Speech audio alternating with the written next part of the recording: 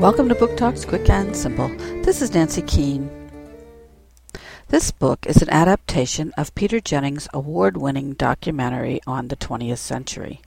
In the first book of the series, we look at the beginning of the century.